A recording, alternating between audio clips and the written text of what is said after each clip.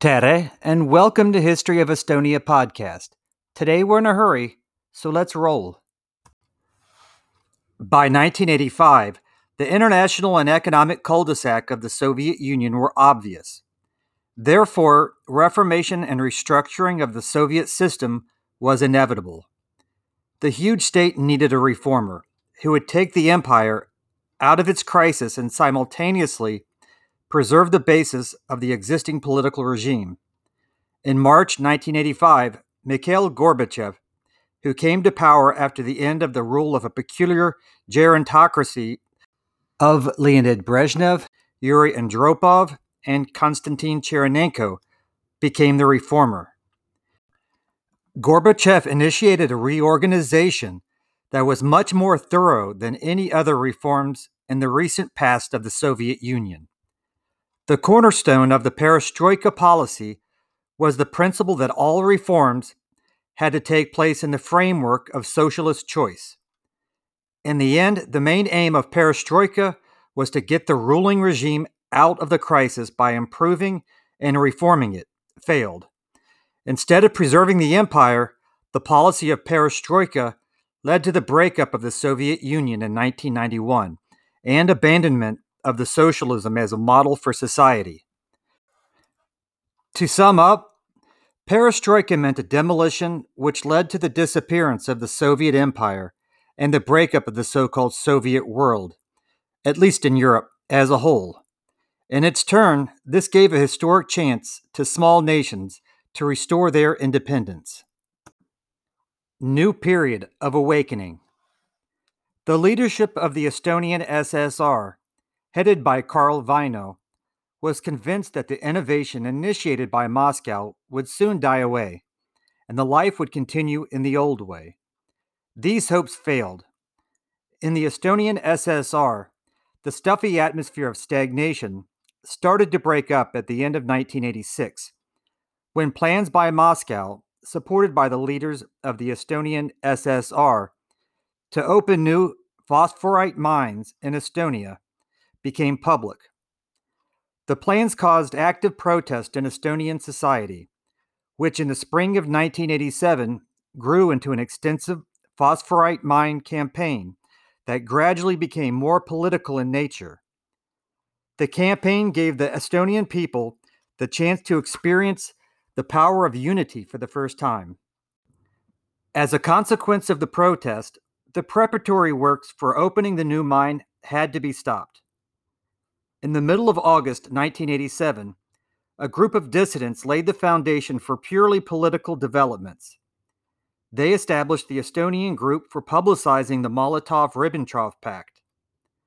The group organized a political meeting in Hirve Park in Tallinn on the 23rd of August, where the 1939 secret agreement between Hitler and Stalin and its tragic consequences for the Baltic nations were openly discussed. Although official propaganda attempted to disparage the Hirve Park event in every possible way, the meeting became an important signpost for further organization and politicization of society. This process included several developments.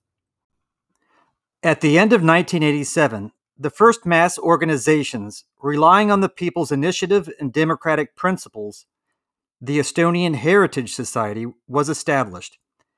At the beginning of the following year, a call was made for forming the first political party, the Estonian National Independence Party. The party was formed in August of the same year.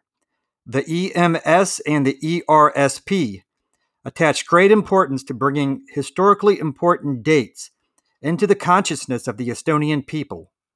In February 1988, they organized widespread celebrations of the anniversaries of the Tartu Peace Treaty on the 2nd of February and the Estonian Republic on the 24th of February.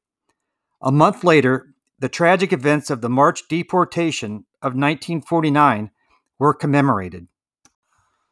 The growth of political activity and emergence of different popular organizations came as a surprise to the political leaders of the Estonian SSR. Their reaction to these processes was to use the old, well-tried methods. The demonstrations, which took place in Tartu on 2nd of February was opposed by units of the militia equipped with plastic shields and bloodhounds. Luckily, no more serious clash between the demonstrators and the militia took place. April 1988 became revolutionary for Estonian society in several ways. At the beginning of April, the joint plenary session of the creative associations took place, indicating the fact that the creative intelligentsia had actively joined the process of change in society. The plenary session gave much attention to the situation of national culture. A number of demands were made to the central powers, and dissatisfaction was expressed in the activities of the authorities of the Estonian SSR, especially those of Karl Vaino and the chairman of the Soviet of Ministers of the ESSR, Bruno Saul. These demands received nationwide support. In the middle of April, an appeal was made on the popular TV program Mõtlema Veel for the formation of an Estonian Popular Front to support perestroika. The idea was widely supported by people, and in a short period, the Popular Front became the most numerous mass organization in Estonia. In the middle of April, during a Heritage Day in Tartu, the blue, black, and white national flag made its first appearance in public. The Singing Revolution. Criticism of the leadership of the Estonian SSR became more and more open. Karl Vaino, who was opposed even by members of the higher leadership of the ECP, did not want to take voluntary leave. This caused a power crisis, which became especially obvious in June 1988. This was made even clearer by the fact that a political mass meeting at the Tallinn Song Festival grounds, organized by the Popular Front, was approaching, and there was a fear that the authorities would not be able to control the development of the events. In this situation, Moscow finally understood the necessity of replacing the leadership figure of the Estonian SSR. On 16th of June, Karl Vaino was dismissed from the post of first secretary of the Central Committee of the ECP. In his place, the candidate of Vaino Valjas was suggested. He had been hurriedly recalled from his diplomatic post in Latin America. The change of leadership temporarily alleviated the tension in society. The demonstration called by the Popular Front at the Song Festival grounds on the 17th of June was meant to apply pressure to the authorities. The 150,000 participants carrying blue, black, and white national flags were triumphant. The political demands presented to the authorities were clear. They had to stand up for the rights of Estonia in Moscow.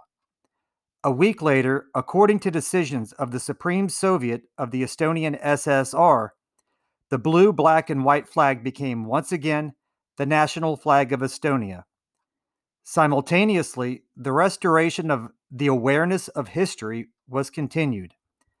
An important role in this process was played by the press and television media, which enjoyed a decrease in the pressure of censorship.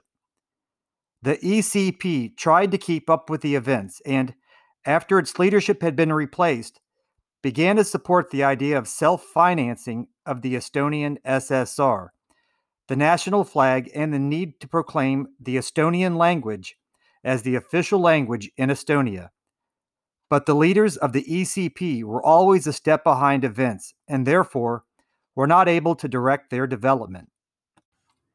The tidal wave of the national movement culminated in September 1988 with the mass event, Eestimaa Laul, Estonian Song, organized by the Popular Front. This became a national demonstration of an unusual extent, in which at least 300,000 people participated. Alongside slogans calling for democratization of the existing society, the idea of restoration of the independence of Estonia was expressed in public. To oppose rise in nationalism, the force supporting the empire also became organized in 1988. In the summer, the heads of factories of all union importance initiated the formation of the International Movement of Workers of the Estonian SSR. And in the autumn, they also established the Joint Soviet of Workers' Collectives. The supporters of these two organizations considered Estonia as an inseparable part of the Soviet Empire. The laws on language and citizenship that were being drafted received powerful criticism from them. By the autumn of 1988, distinctive features of the political landscape had developed clearly in the Estonian SSR. The general picture was as follows. The nationalist forces had adopted the idea of restoration of independence, which was opposed by the idea of status quo, that nothing should be changed in the empire. Of the empire's supporters, the National Front, which held its founding conference in the autumn of 1988, as well as the National Communist in the ECP, supported the idea of concluding an agreement of federation with Moscow, which would give Estonia a confederate status within the Soviet Union. Strong opposition to this idea from Moscow, as well as developments in the domestic policy of the Estonian SSR, made the political leaders of Estonia give up the idea of federation and begin the process of restoration of the independence of Estonia. This idea was finally formulated by the spring of 1990. Declaration of Independence. In the initial years of perestroika, the relationship between the Estonian SSR and the Central Powers of the USSR remained practically unchangeable. Estonia had to continue as part of the Great Power with the rights of a fraternal Union Republic. With the increase of democratization in society, the idea of a confederate relationship became popular by the end of 1988, which would have given Estonia greater independence of decision as a federal republic within the Soviet Union. The new status would have to be fixed by an agreement of federation. Moscow found this idea unacceptable because it endangered the idea of integrity of the empire. In an attempt to maintain control over the growing nationalist movements in the Union republics, the authorities of the Soviet Union took the direction of improving the constitution of the USSR in the spirit of perestroika. Several Union republics, Estonia included, saw danger for the process of democratization and the development. The open discussion of improvements to the constitution divided Estonian society into two distinct wings, the nationalists and the supporters of the empire. Opposition also increased in the administrative structure of the Estonian SSR, including the ECP. The constitutional crisis found its logical solution in the extraordinary session of the Supreme Soviet of the Estonian SSR on the 16th of November, 1988, which adopted the Declaration of Sovereignty and amendments to the Constitution of the Estonian SSR. The Declaration of Sovereignty stated the supremacy of the legislation of the Estonian SSR over the laws and regulations of the authorities of the USSR. Relations between the central power of the Soviet Union and the Union Republic had to be based on the Agreement of Federation. Thus, for the first time in the history of Soviet power, the question of Estonian statehood, although in a restricted form, was raised publicly and officially. The decision on the 16th of November, 1988, turned the problem of Estonia into an object of international policy. The negative reaction from Moscow did not succeed in stopping the development of subsequent events, but rather had the opposite effect. In January 1989, the language law was adopted, which gave the Estonian language the status of the official language. Shortly afterwards, on the 24th of February, was declared as Independence Day. On the evening before the Independence Day, the flag of the Estonian SSR was lowered from Peak Hermann Tower in Tallinn, and at dawn on the 24th February, the tricolor was hoisted. These steps met with strong protest from the supporters of the empire. They demanded that the northeast of Estonia should be changed into an autonomous province, formed strike committees, and strengthened the Moscow-minded propaganda among the Russian-speaking population. In the first months of 1989, nationalist forces organized themselves more clearly. On Independence Day, the movement of the Committees of Citizens was started, which became very popular. The aim of the political movement was to restore Estonian independence, relying on legal continuity. In order to achieve this, the citizens of the Estonian Republic were to be registered according to the law of citizenship of the former independent Estonian Republic. The registered citizens had to elect a representative organ, the Congress of Estonia. In February 1990, elections to Congress of Estonia took place. More than 520,000 registered citizens and more than 34,000 applicants for citizenship voted. Neither the Popular Front nor the ECP recognized the movement of the Committee of Citizens. Later, their attitude changed slightly, but they still rejected the movement. It was not until just before the election that their attitude changed completely. For this reason, the membership of the Congress of Estonians was formed of representatives of different political groups. Immigrant Estonians also took part in the elections. In March 1990, the first session of the Congress of Estonia took place. The schedule of activities adopted foresaw the opening of negotiations with the Western countries and the Soviet Union in order to achieve the end of occupation and restoration of independence.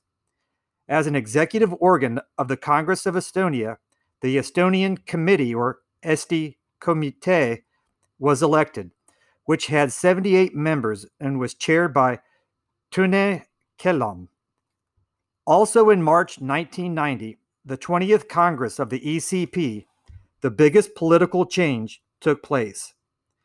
The party had split in two: the independent ECP, consisting of the National Communist, and the Moscow-minded Estonian Organization of the Communist Party of the Soviet Union. This concluded the long process of peaceful decline of the old power and did away with the final considerable internal obstacle to the way of restoration of independence. In March 1990, elections to the Supreme Soviet of the Estonian SSR were also organized. These were the first more or less democratic elections in a period of 50 years in which all the most important political forces participated. Arnold Reutel, who had been chairman of the previous Presidium of the Supreme Soviet of the ESSR since 1983, was elected as chairman of the new Supreme Soviet. The government of the ESSR, headed by Indrek Tome, left office, and Edgar Savisaar was appointed by the Supreme Soviet as the new head of government. The smooth cooperation which had been hoped for between the Estonian Committee, the Supreme Soviet, and the government did not come to pass. Since 1989, one of the most topical themes in relations with the Central Powers has been giving a legal assessment of the Molotov-Ribbentrop Pact, which we will refer to as the MRP in the future. The Supreme Soviet of the Estonian SSR of the time condemned the MRP. The Estonian delegates succeeded in including the question of the MRP on the agenda of the supreme organ of power of the Perestroika period, the Congress of People's Representatives of the Soviet Union. In order to consider the question, a special committee was formed, but given legal assessment of the secret agreement between Hitler and Stalin dragged on in Moscow. On the anniversary of the MRP on the 23rd of August, 1989, the Popular Fronts of the Baltic countries organized a unique protest action. An unbroken human chain was formed reaching from Vilnius to Tallinn. The length of the Baltic chain was 600 kilometers and about 2 million people participated in it, including my wife. They claimed freedom for the Baltic countries. The action of the Baltic chain essentially contributed to the worldwide recognition of the problems of Estonia, Latvia, and Lithuania. In Moscow, the joint event of the Baltic nations was labeled as an action promoting nationalist hysterics. At the end of 1989, the Congress of the People's Representatives of the Soviet Union finally admitted the existence of the secret protocols of the MRP and declared them unlawful. This created a basis for the subsequent developments. The Supreme Soviet, which had been elected in the early spring, adopted a decision about the statehood of Estonia on the 30th of March 1990, which proclaimed a period of transition that would end when independence was restored. In May the same year, the name of the Estonian Republic was restored. Public use of the symbols of the Estonian SSR, i.e. the anthem, the flag, and the coat of arms, was forbidden, and it was stated that the laws adopted in Estonia were valid. These acts activated the forces supporting the empire in Moscow as well as in Estonia. At the all-union level, Estonia was threatened with an economic blockade and introduction of a state of emergency. Local, quote, internationalists organized a noisy meeting in Toompea on the 15th of May, 1990, and even attempted to invade the Toompea Palace, the site of the government of the Supreme Soviet. Shortly afterwards, strikes began in the factories of all union importance. The economic and political pressure of the Central Power on Estonia and the other Baltic countries increased. Moscow's aim was to make the Baltic countries accept the agreement of federation, to tie them to the Soviet Union again. In January 1991, the supporters of the empire attempted to, quote, discipline the Baltic countries by using military force. Several civilian targets were attacked, first in Vilnius and then in Riga. The attacks resulted in casualties. In Estonia, neither public military encounters nor casualties occurred. In January 1991, the rest of the world and democratic forces in Russia increased their support for the Baltic nations. Moscow kept up the hope that the Soviet Union would stay intact. They even arranged a referendum to that effect. The Baltic countries carried out an anticipatory referendum in March 1991. In Estonia, the question, "Are you for the restoration of independence and sovereignty of Estonian Republic?" was answered positively by 77.8% of the people voting. Even about one-third of the Russian-speaking population supported the independence of Estonia.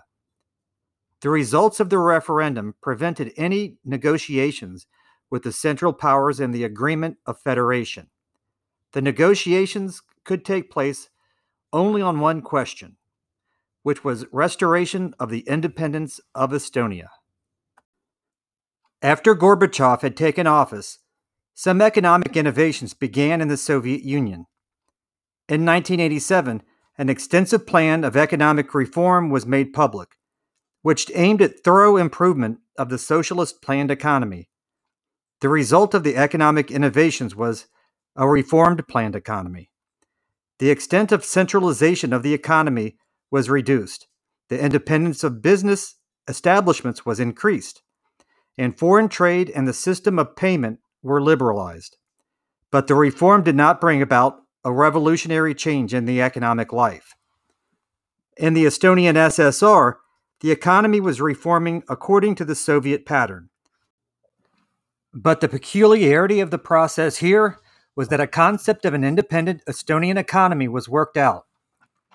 The concept was based on the Article of Proposition, introducing an independent economy in the Estonian SSR, by Siim Kallas, Tiit Made, Edgar Savisaar, and Mikk Titma, published in the newspaper Edasi on the 26th of September, 1987.